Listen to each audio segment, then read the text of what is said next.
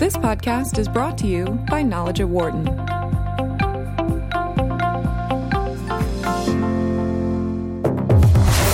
From the campus of the University of Pennsylvania Wharton School, this is Knowledge at Wharton on Business Radio. Here's your host, Dan Loney. And hi, everybody, and welcome to Knowledge at Wharton here on Sirius XM 111 Business Radio, powered by the Wharton School. Thanks for spending part of your day with us. Most of the changes to the relationship between the U.S. and Cuba developed under President Obama have been pulled back by the Trump administration. Most individual visits are no longer allowed unless part of a group for a specific reason. Also, a long list of hotels, restaurants, stores, and other businesses are off limits because they are seen as benefiting the Cuban government, specifically its security services. So the promise of 2 years appears to be gone, at least for right now. To take a look at what has occurred in the last several days and the impact, we welcome in Gustavo Arnavat, who is a senior advisor at the Center for Strategic and International Studies. He is also a former senior official in the Obama administration. And also joining us, John Kavalik, who's president of the U.S.-Cuba Trade and Economic Council, Incorporated. Gustavo, it's always great to have you back with us. John, great to have you back with us as well. Good morning, Dan. Good morning. Good morning. Your reaction to this move. John, I'll start with you. The Trump administration regulations were designed to create anxiety. They did that. It's designed to discourage travelers from traveling, businesses from engaging in business. And yesterday they were successful. They continued a series of optics that will be impactful. The question is, how impactful? We'll get into those exactly in a second with you, John. Gustavo, what was your reaction? Yeah, no, I agree with John. This was driven primarily by a return to formulating U.S. foreign policy towards Cuba based primarily on domestic political considerations. But I think it's important to keep in mind that the new normal is not December 13th, 2014. December 16th. In other words, the new Obama policy was announced on the 17th of December 2014. Yeah. And there's a lot that has not been rolled back. So I think the new normal is actually quite positive when you compare it to the way things were before the Obama policy was announced. So, John, take us through the changes and the impact you think that they will have. The primary changes are going to impact who can visit Cuba and how they can visit. So the new regulations revert to requiring group travel as opposed to individual travel for primarily what's called people-to-people programs. And that will generally impact the airlines because the greatest percentage increase during the last 2 years has been individual travelers on the airlines. The Right. cruise lines will benefit because they do groups very well. And on the commercial side, the Trump administration has developed a list of about 180 entities in Cuba that are deemed to be affiliated, controlled by the Cuban military. And those entities, you were grandfathered in if you were already dealing with them, but from this point forward, you're going to be prohibited, restricted from dealing with them. However, the list created by the State Department has created some controversy already, which isn't surprising in that anytime OFAC regulations are rolled out, there's always a period where everyone impacted comes back to the Treasury Department, back to the Commerce Department, back to the State Department and says, hey, maybe you didn't think this through, Hey. They'll appeal, et cetera. But we have a few examples where one hotel that is rather well known in Old Havana, Santa Isabel, a lot of celebrities have stayed there. It's controlled by Habaguanex. It's off the list. And then we also have Tropicola, which is Cuba's version of Coca-Cola. We have two rum brands that are considered to be, one of them is considered to be very good. And what we're uncertain about is, does that mean that U.S. companies can't deal with these companies, or does it mean a visitor in Cuba can't buy a Tropicana or Tropicola and can't buy these particular rum products? So there's still a lot that needs to be flushed out. Then let me ask you this: then, when you're looking at a lot of these entities that have been put on this list by the Trump administration, when you look grand scope of Cuba right now, how much still is kind of controlled by the Cuban government and by the military, John? Well, controlled by the Cuban government, the vast majority of economic activity remains under the authority of the Cuban government in some degree. Right. In terms of the Cuban military, while they may not have everything, what they do have is consequential. And they do have this GAESA entity that has influence, control of whether it's airports or ports or some of the better hotels, some of the better areas. And what the Trump administration is trying to do is say, we don't want a military-controlled government 93 miles south of Key West, Florida. And it's shrewd because no U.S. CEO wants to come out, whether on your program or on CNBC, and say, no, we prefer to operate with the military. Right. Yeah. So it's putting companies in a difficult place, but there still is so much that we don't know about these regulations. Well, Gustavo, in the time that we have talked over the last couple of years as this has all kind of played out, especially within the last 12 months or so, how much personal tourism was seen in Cuba? Because there have been various reports that the airlines were very much interested once they had the ability to fly there, but then we saw airlines kind of pulling back, seemingly because there wasn't as much interest as first believed. Right. So before I answer that question, let me just say that I think it's an important distinction, I think, that John was alluding to between military-owned or controlled and state-owned or controlled. The Trump administration clearly does not want U.S. companies or entities to be doing business with military-controlled entities. And there's, I think, a message is being sent to the Cubans that perhaps U.S. would be more amenable to trading with them if they would restructure their ownership stakes in companies in order to allow for the military to own fewer of these. I'm not sure that the Cuban government is interested in doing that, but at least that possibility is open. As far as the personal travel is concerned, well, first let's be clear about something. Tourism per se has been illegal under U.S. law since at least the year 2000. Right. As John said, what's being eliminated is the category of people-to-people travel, which the Trump administration felt was the most abused. So that people would say, yes, I'm going to Cuba to meet with Cuban people and having significant contacts with them, but instead they would just simply go to the beach and hang out. And that's what they wanted to eliminate. I do think that the airlines were bidding into a lot of uncertainty a year and a half ago or so when they're trying to get the concessions. And so I think that in their defense, I think they tried to get as many concessions, licenses as possible, but then the market would dictate whether or not that was sensible or not. John, what has been the reaction you've heard to this move by the Trump administration in the last few days, whether it be from coming from Cuba itself or from Cuban Americans here in the U.S.? Well, from those that we interact with, in Cuba, there's not a lot of happiness with it. There's frustration in that many of those who are either self-employed or are in cooperatives that somewhat operate with self-direction that dealt with U.S. companies, they're feeling as though they're hostages to a greater political good, and they don't see how it helps them.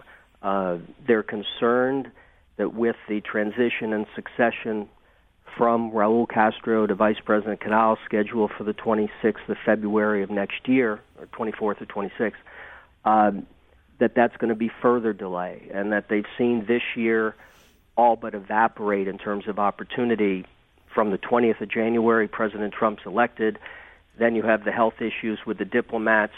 You have the issues with Venezuela not being able to provide the support they did, low commodity prices, high import prices, and then you have the weather, the hurricanes and that. So they've gotten pretty much hammered, And traditionally, the Cuban government response is, see, the U.S. is at it again. Now we have to hunker down. We may have to give up some of what we got.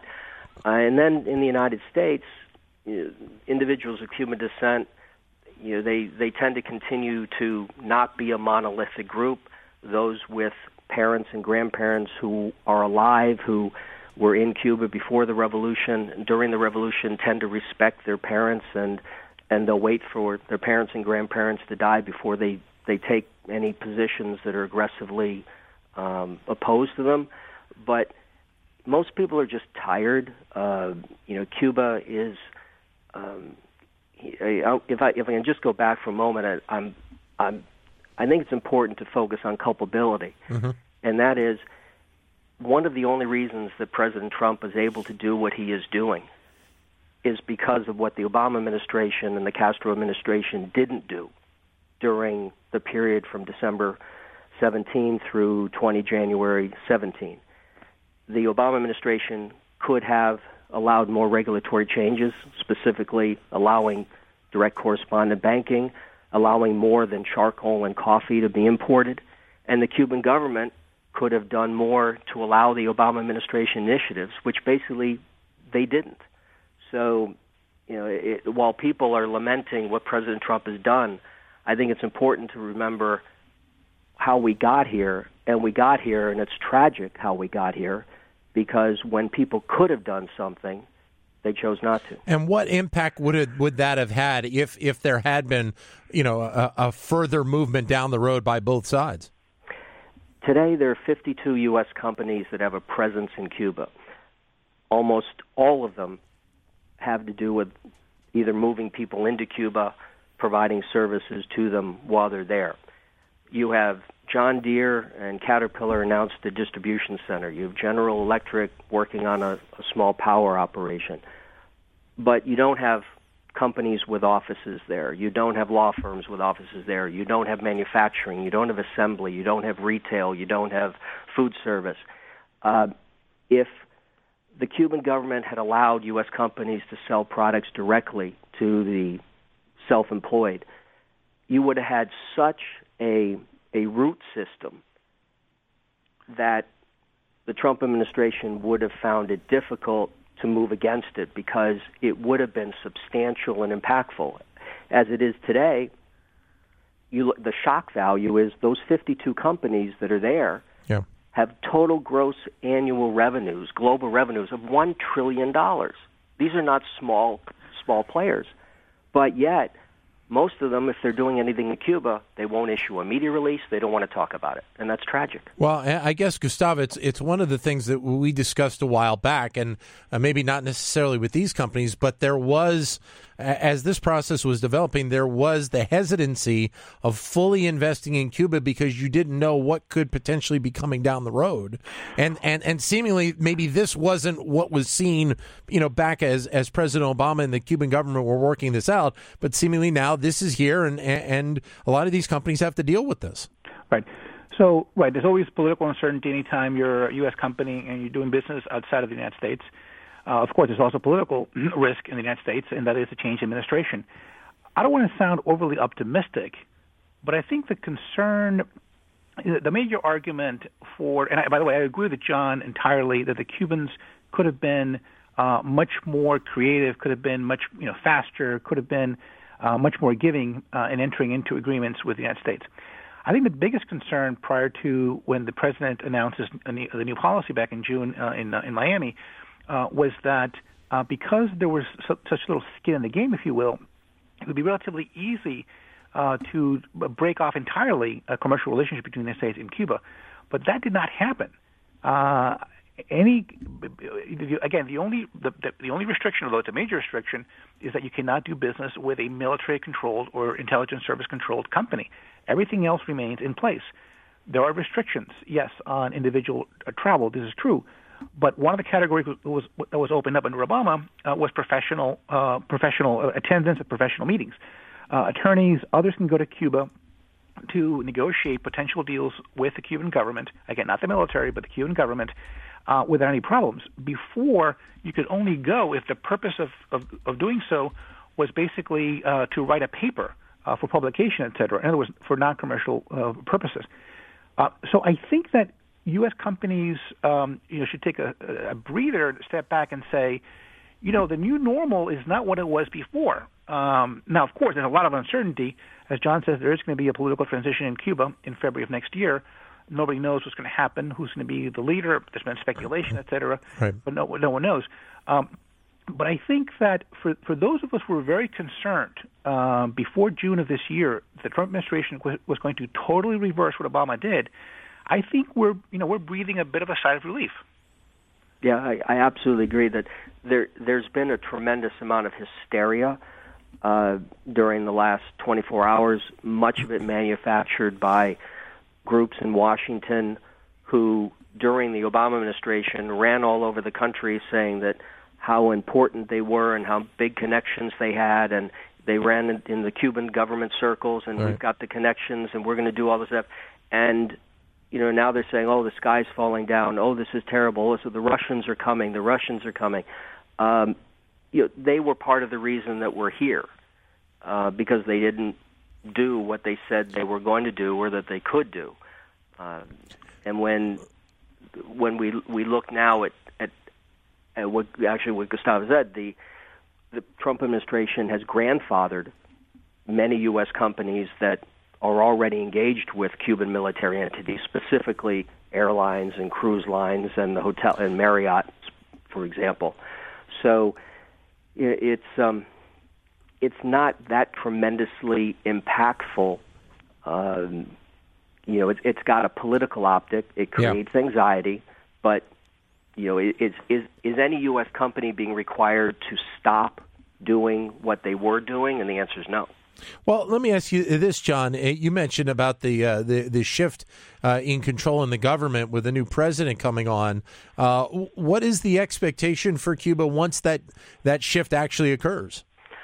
I think Gustavo and I could probably write the speech, which is going to be no one should think that just because Raul or Fidel is dead and Raul is retired that the revolution has died. That even though Raul begged us to let him retire, we have implored him to stay on as first secretary of the Communist Party.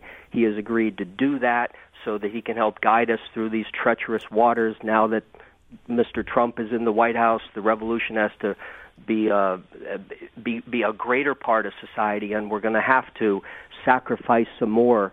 I think Vice President Canal it's going to be staying the course as much as he can. The challenge for him is his last name isn't Castro. And when Fidel died, the big C died.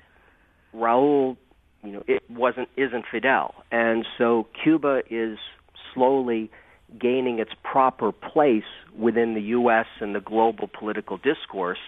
It's a 800-mile-long archipelago of 11.3 million people, and it's sort of beginning to find its normal place. But Vice President Canal, I think, is going to lay down that we're not changing. Don't get your hopes up. The revolution continues. Yeah, no, I agree. Whoever takes over is going to be spending a lot of time underscoring, his or her revolutionary bona fides. There's no question about that. 844-942-7866 is the number if you would like to join in with a comment or a question. 844-942-7866. We're joined on the phone by John Kovalik, who is president of the U.S. Cuba Trade and Economic Council Incorporated. Also Gustavo Arnavat, senior advisor at the Center for Strategic and International Studies. 844-942-7866. Or if you can't get to your phone, you can send us a comment via Twitter, either at BizRadio111 or my Twitter account, which is at Dan Loney 21. John, I'd be interested also to get your opinion on, if you go back a few months, there were these stories coming out of Cuba about people that were at the U.S. embassy there that were suffering through medical issues. And I'd be interested if there is any bit of that is kind of playing into this potential decision by the White House to do this. The health issues that have impacted U.S. diplomats have been just a gift to the 5 members of the U.S. Congress who generally have sought to reverse or at least slow down much of what the Obama administration did.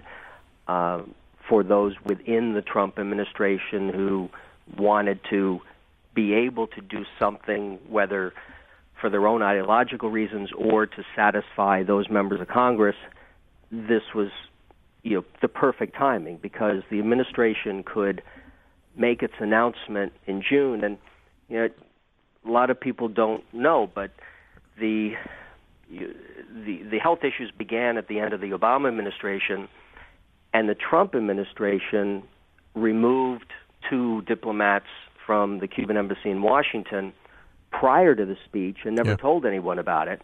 Then you have the speech, and then you have the health issues coming out. So, in essence, they were able to begin to accomplish some of their goals without even issuing the regulations, because they were able to say, why do you want to deal with this place? And then, of course, the travel warning, that, though, the success of the travel warning by the State Department was always going to depend upon what the insurance companies did. Right. And if the insurance companies said they weren't going to support the airlines and the cruise lines and the tour operators and travel agencies, it'd be over. Well, they didn't. They left it alone. So the health issue has been helpful for the Trump administration, and I think, unfortunately, the Cubans have handled it poorly. The Trump administration has handled it poorly. Gustavo? Yeah, no, I agree. I mean, it's a real mystery as to what happened. Experts, the best experts, I'm told, have been examining the evidence, the symptoms, etc.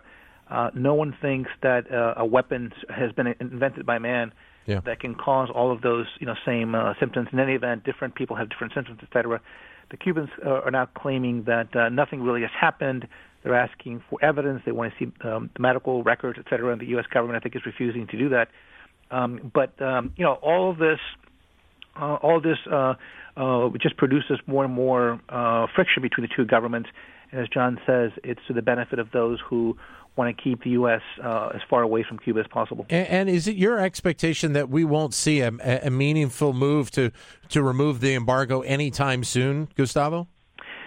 Well, the president, I guess I have 2 answers. One is the president made it very clear towards the end of the campaign, not a few months before the election itself, but towards the end of the campaign, and then in Miami, that the sanctions, the embargo would not be lifted until, and then he had a number of different things that basically follow what Helms-Burton says. So right. Free and open elections, freedom, human rights, and those kinds of things. So that's one answer. The other answer is that, as we know, the president is very proud of his negotiating skills, and he talks about his ability to reach a better deal.